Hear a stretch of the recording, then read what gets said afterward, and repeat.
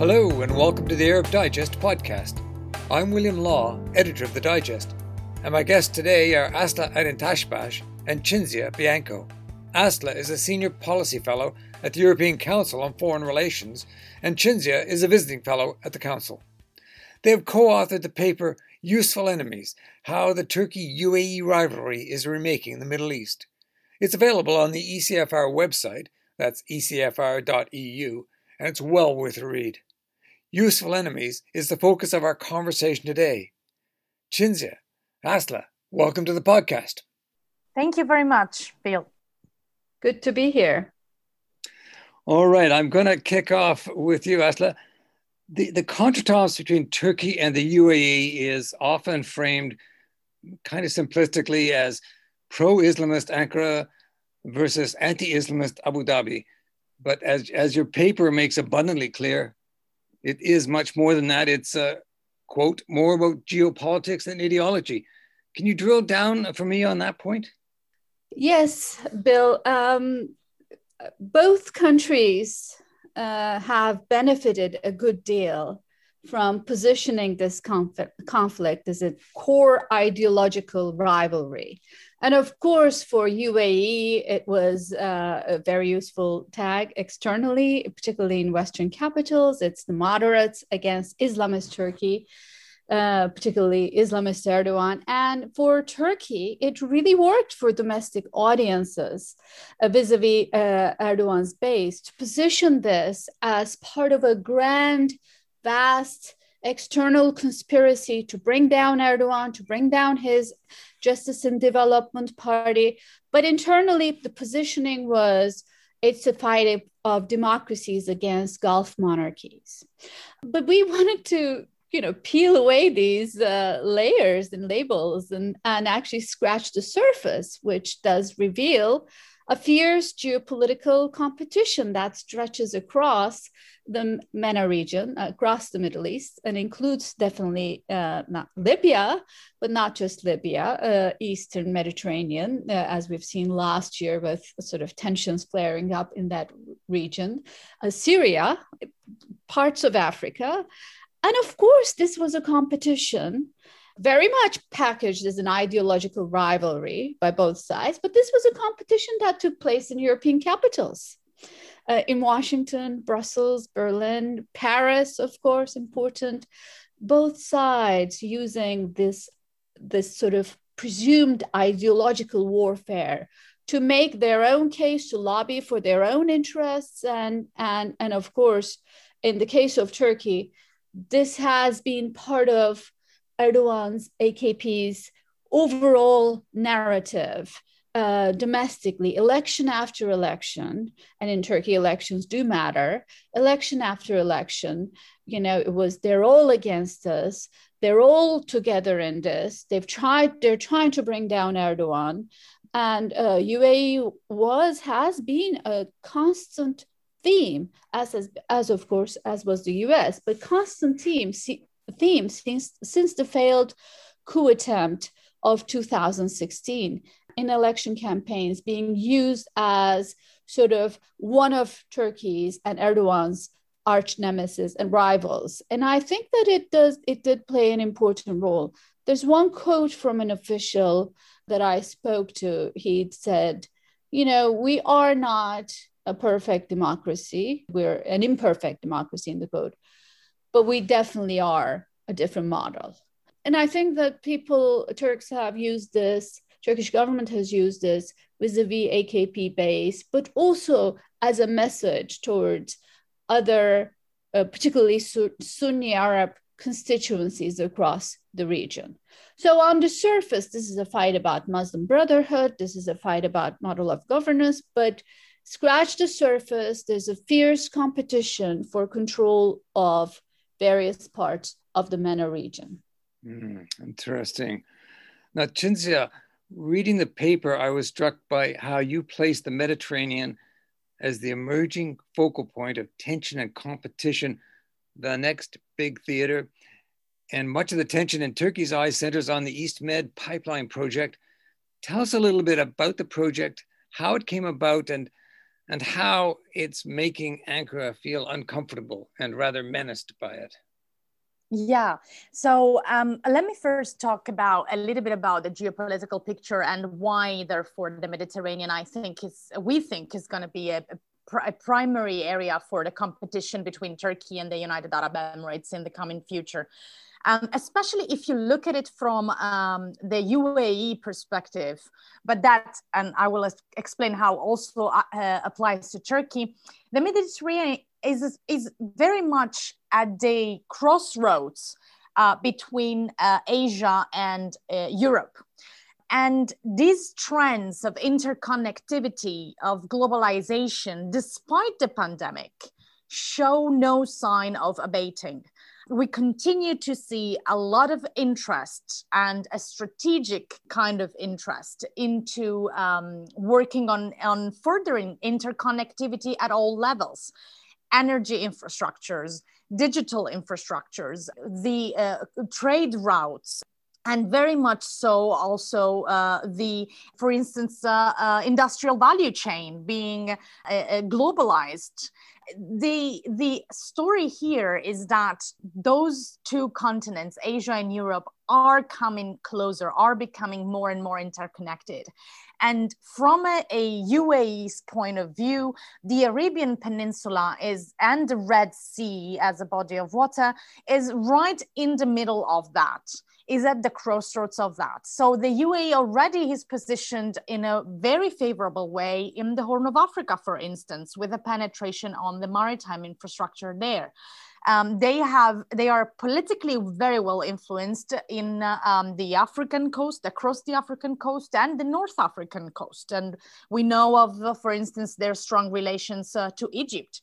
So to basically the missing link to really get that dynamism going to Europe is precisely the Mediterranean. And there it is also where, of course, Turkey's core interests are, not only because Turkey is a Mediterranean country, but also because Turkey has traditionally and still retains a geopolitically strategic position precisely at the center of other flows and links between Asia and Europe. So we're really seeing, if we try to look at the big picture, we're really seeing two middle powers that are using their tools, which are of course very different, but still quite relevant, to have a key role in that story of interconnectivity between Asia and Europe, which inevitably has to go through the Mediterranean. So in that context, a project like the EastMed pipeline that was supposed to link together different oil and gas resources into one infrastructure and then really connect and bring that energy, in particular gas, to Europe, was of course a crucial piece of this story of interconnectivity. The reality is that the way that this story was being written was basically cutting off Turkey from the picture, and bypassing it and going around it and really leaving it out of that very ambitious project. So this is why Turkey was extremely nervous. Fast forward to today, basically, that particular project is a little bit shelved. We will probably continue to be talking about energy cooperation in the Eastern Mediterranean, but things are much more fluid now. And this is why also in our paper, we address ideas to remodule that project and make it more inclusive in a way that would de-escalate concerns on behalf of Turkey, but tensions in general between the European and the Mediterranean side there. Yeah, okay, that's interesting to say. It's shelved somewhat for the time being, but still very much in play. Let me ask you, Aslı, there are many points of contestation between Turkey and the UAE. Libya, as your colleague at ECFR, Tarek Megarisi, has discussed here on the podcast, is the most visible, with the Turks, of course, securing the Tripoli government just at the point when the UAE-backed warlord Khalifa Haftar was poised to topple that government. But let me move on. And you mentioned Syria. Let me ask you, Aslı, about Syria and how the rivalry is playing out there? Bill, before going into Syria, just a quick word on Libya, because I mean, Tarek explains this beautifully, but as you have pointed out, Turkey's entry into the Libyan war, its deployment in Libya was essentially entering into a proxy conflict with the UAE. So they are very much locked in a proxy war with the United Arab Emirates supporting Haftar and Turkey supporting GNA, the Tripoli government, and that's continued on. And to this day provides the background to the political story with the Berlin process. Syria is interesting because in some ways, it is the classic example of my enemy's enemy is my friend situation, in the sense that I think obviously Turkey has very much abandoned the peace process with the Kurds back in 2015 and really positioned itself to in Syria, starting in 2016, to push back against a resurgent US-backed Kurdish entity there. Abu Dhabi has cautiously, but has reached out to Kurds.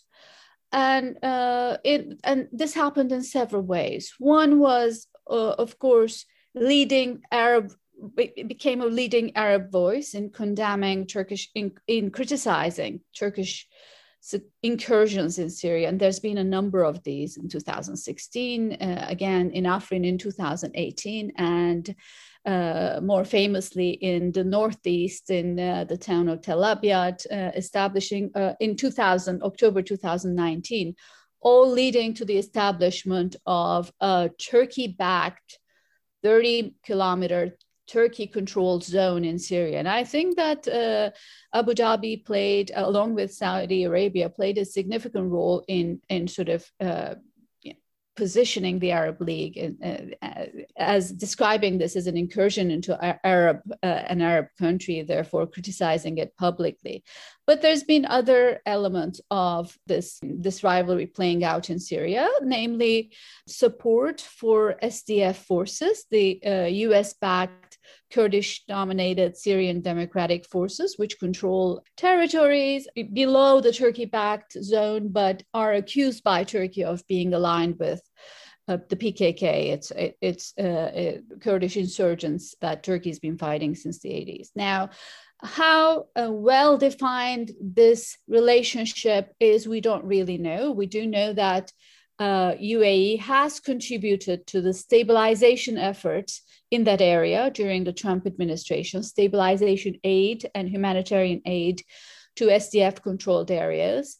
There have been rumors, of course, of military assistance, but it's got to be at a level that is not big enough to get international attention. So, and we are not in a position to verify these rumors, nor are we in a position to verify rumors that the SDF leader, Mazloum Kobani, has visited Abu Dhabi. So we don't know these. But when I asked about, there's plenty of information about Kurds being backed by Saudi Arabia or UAE alongside United States in Turkish media, but it's hard to verify these accounts. So in the end, when I interviewed a Turkish official about this, he said, it's not this support or this relationship with the Kurds is not at a level that poses a threat to us, but it is annoying us, he said.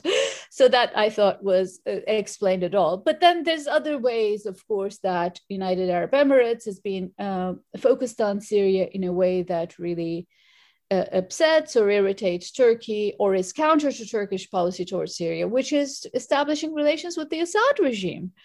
Erdogan has not been, he took a very anti-Assad, anti-regime policy early in the civil war, in fact, calling for regime change, working towards regime change.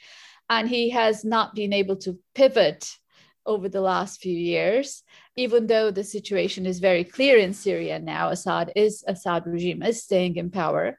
And I think that UAE efforts to establish representation in Damascus, have Arab League or some other Arab Gulf countries reach out to the Assad regime are are really making Turkey's Syria policy irrelevant at this point. So in that sense, they're also undercutting Turkey's sort of long-standing position and clearly a source of irritation to Ankara. Yeah, as you say, annoyance, but not yet going beyond that.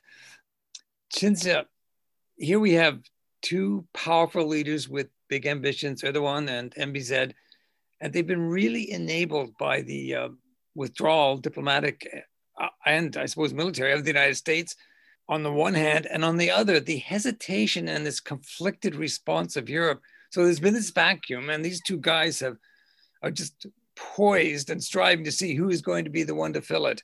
Can you dive into that one for us a little bit? Yeah, that's the power dynamics around the competition between Turkey and the UAE are fascinating in the sense that they are, as you were saying, Bill, very much a byproduct of broader geopolitical trends that, of course, start with the retrenchment and retreat of the United States. And the US is, I think, now sending quite clear signals that they are less and less interested in the region.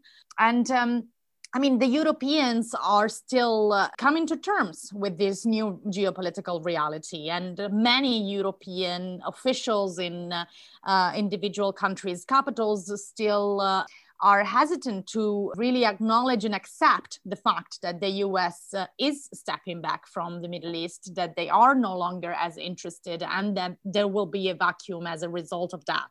And this I think, explains the hesitation of many European players to really think about how to fill that vacuum, because they don't acknowledge the vacuum in the first place in many cases.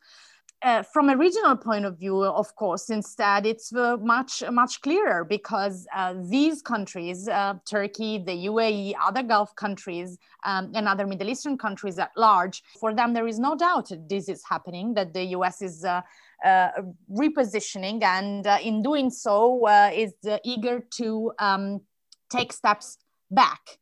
So the rationale was, there is this vacuum. If we don't fill it, our rivals will. And that's precisely the case that we have seen, the dynamic that we have seen playing out between Turkey on one side and the UAE on the other side. And I would dare to say, especially in the first years of these past decade, Turkey and Qatar on one side, and to a certain extent, the UAE and Saudi Arabia on the other. We have seen that sort of rationale, very much a zero-sum game mentality of, there is this vacuum, either we fill it or our rivals will, so we have to move first and fast and strongly. I think it's interesting that in 2021, so this year, as the Biden administration took office, and that US repositioning and retreat is still valid, but it's also taking different shapes. We see a moment of strategic pause on behalf of also the regional players.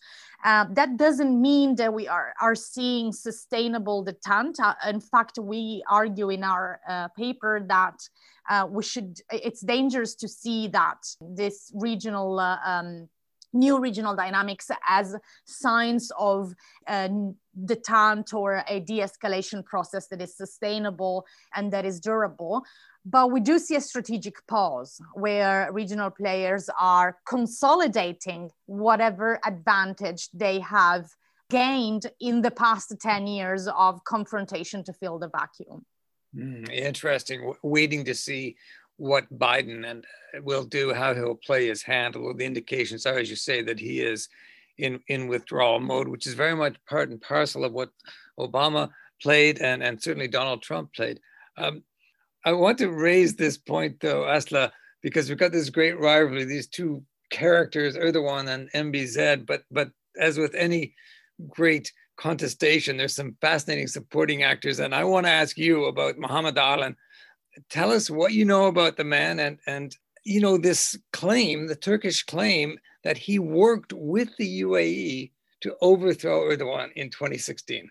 Well, Bill, Mohammed Dahlan is a well-known figure in the Middle East as an ex-Fatah leader, but he's only come to be known in Turkey after the 2016 coup attempt.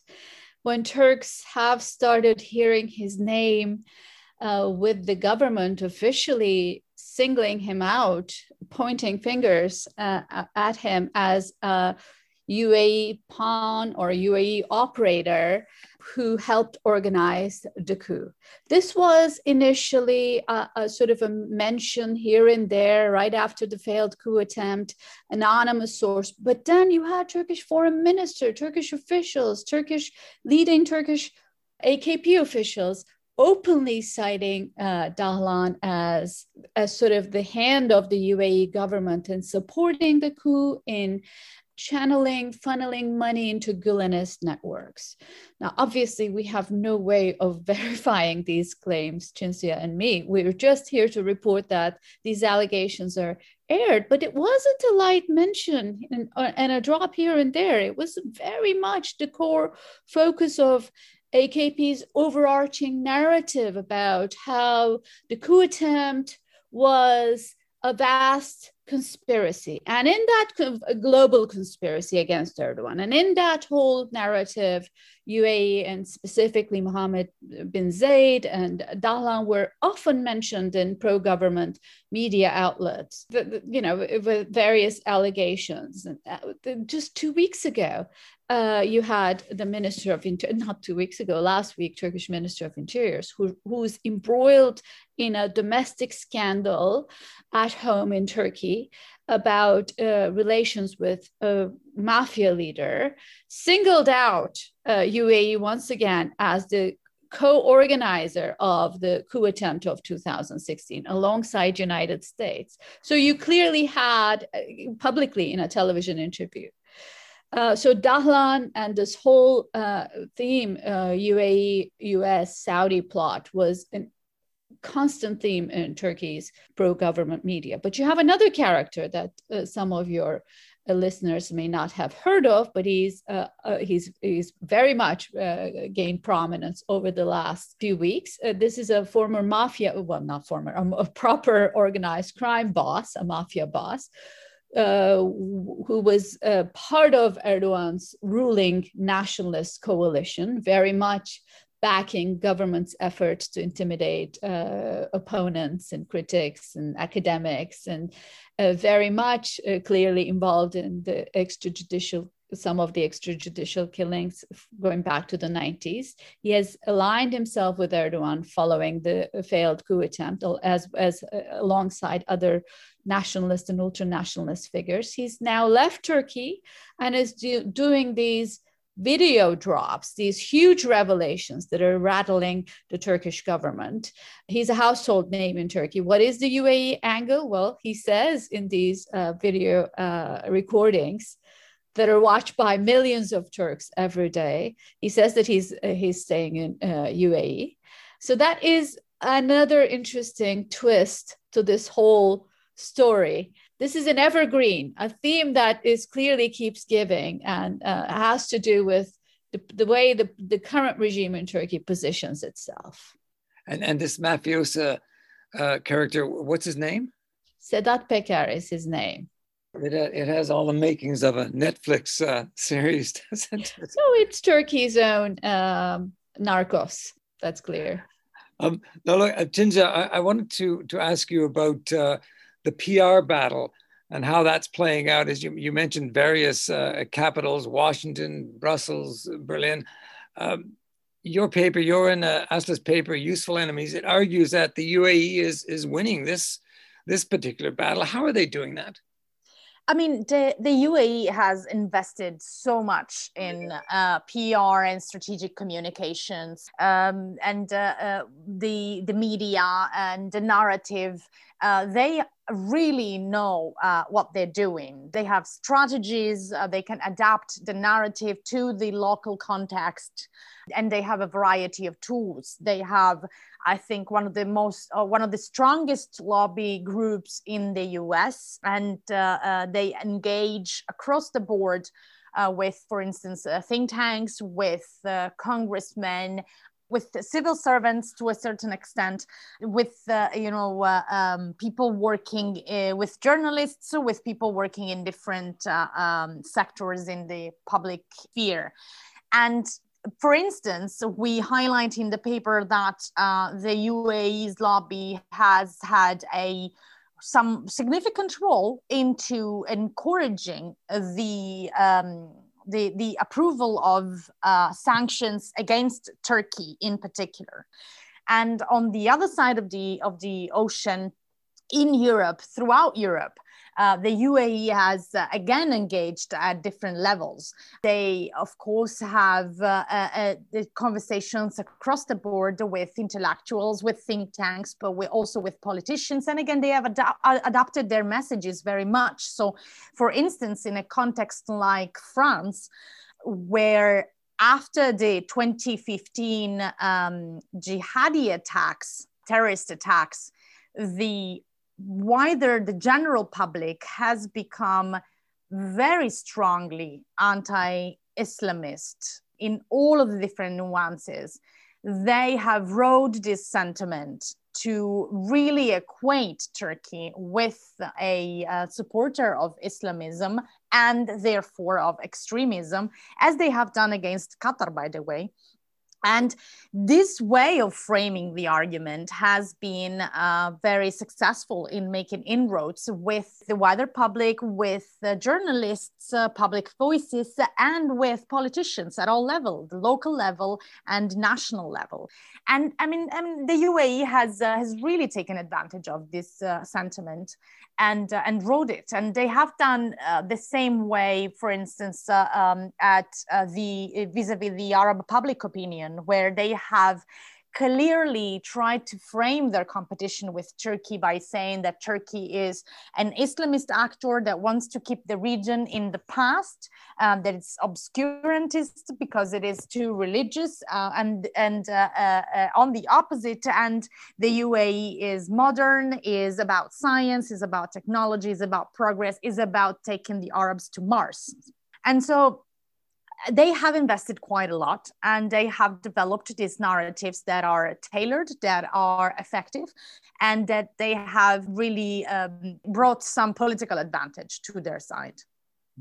Yeah, and of course they got a very skillful ambassador in Washington, Yusuf Al-Otaiba, who has played his hand very well, and now for quite a long time. Asla, the blockade of Qatar in 2017, it has the fingerprints of Mohammed bin Zayed all over it. What do you think he was wanting to do with that blockade? What did he hope to achieve? You know, because in the face of it, Doha and Turkey, they won that one hands down. Well, if you ask Turkish officials, their answer is often that the blockade was all about trying to engineer a coup in Doha. I have no way of knowing this, but what is clear is that this whole situation was enabled by the arrival of the Trump administration in November 2016. It has just made the rivalry, this regional battle line, far sharper, with both sides emboldened and thinking they have a green light from the Trump administration. It certainly was the case about this embargo back in 2017.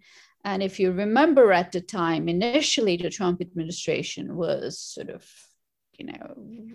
quite distant from Qatar and supportive of, particularly President Trump himself was supportive of Qatar being singled out as a terrorist sponsoring state.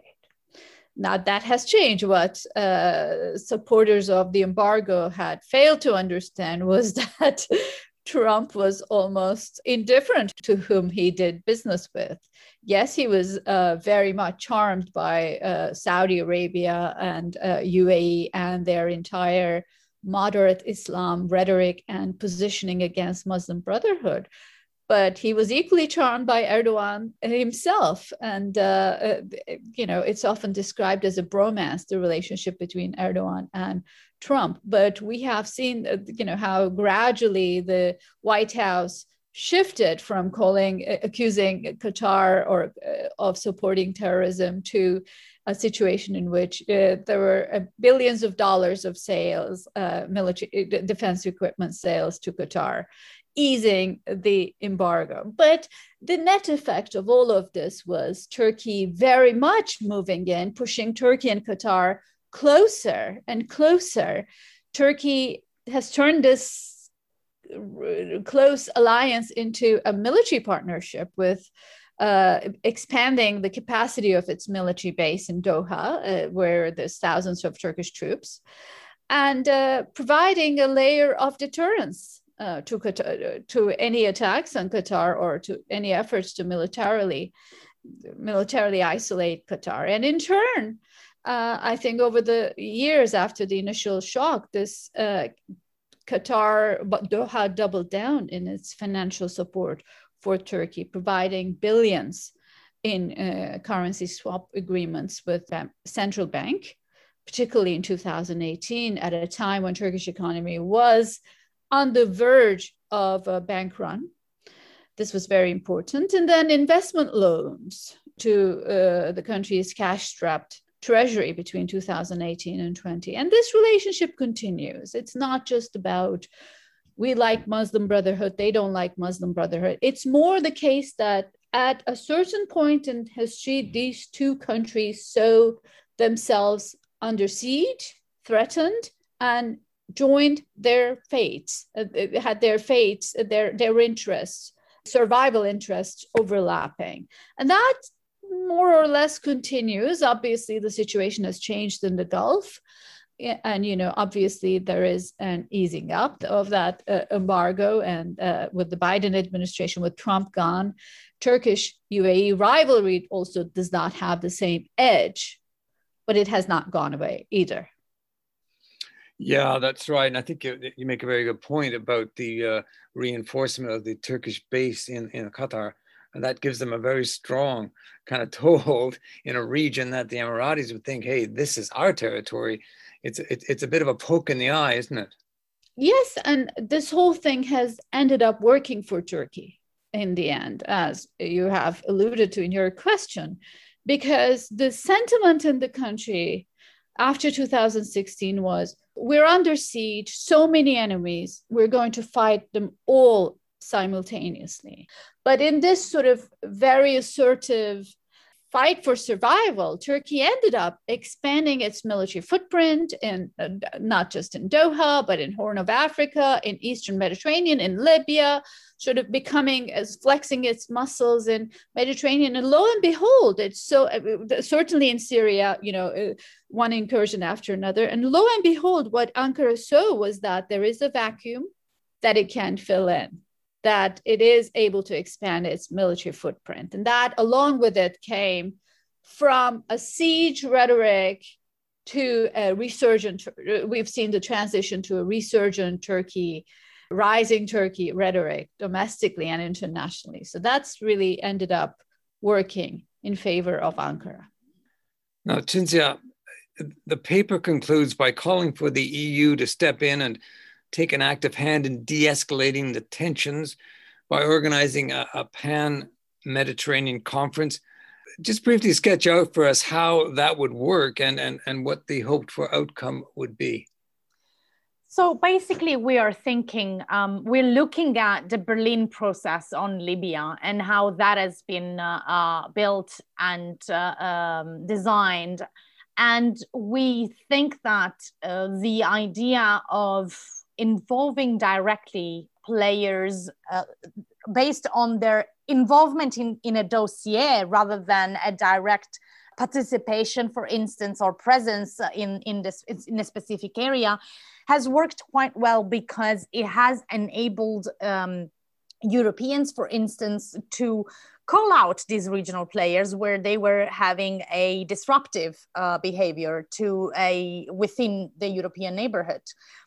So we think that sort of model should be expanded, because Libya is, of course, part of the Eastern Mediterranean. And in so many ways, it's linked to, at different levels, to the conflict in the Eastern Mediterranean. A lot of what is going on in Libyan politics right now is about the confirmation of the agreement on exclusive economic zones and the delimitation of maritime borders between, for instance, Libya and Turkey. That deal is one of the hottest topics in Libyan politics right now. And of course, the whole purpose and the whole sense of that deal is linked to the dispute in the Eastern Mediterranean about maritime borders and exclusive economic zones. So basically, the point that we're trying to argue is that if we accept the idea that Libya is part of the European neighborhood, there is also some European responsibility in trying to pursue stability for that country. There are other even bigger reasons why the same framework should be applied and enlarged to the Eastern Mediterranean as such, an area and a dossier where European players are directly involved. You have, of course, Greece and Cyprus, which are at the heart of so many layers of this conflict. You have France, that is a key player, a major player, again, at different levels in the energy dispute, in the dispute about maritime sovereignty, in the defense sort of alignments that we are seeing, and in the politics of it, of course, in investments, at so many levels. Europeans are directly involved and enmeshed into this conflict, which is basically an arena where we see the interconnection and interlinkage between Mediterranean and Middle Eastern issues and European issues. Okay, now just a final question to both of you. I'm a bit skeptical, so forgive me, but isn't the problem that Europe has already chosen sides? And you look at France, for example. France very much has chosen its side, has decided who it's going to support. Macron has laid that all out. I don't see France walking back from his support of the UAE. And for that matter, Erdogan or MBZ, do you think they could be persuaded to the value of backing down? I'll throw that to you, Asla, first, and then we'll conclude with Cinzia. Deal with my skepticism. Well, I think you are right in that this will continue on some level, but with less intensity, because there's a new actor in town. It's the Biden administration.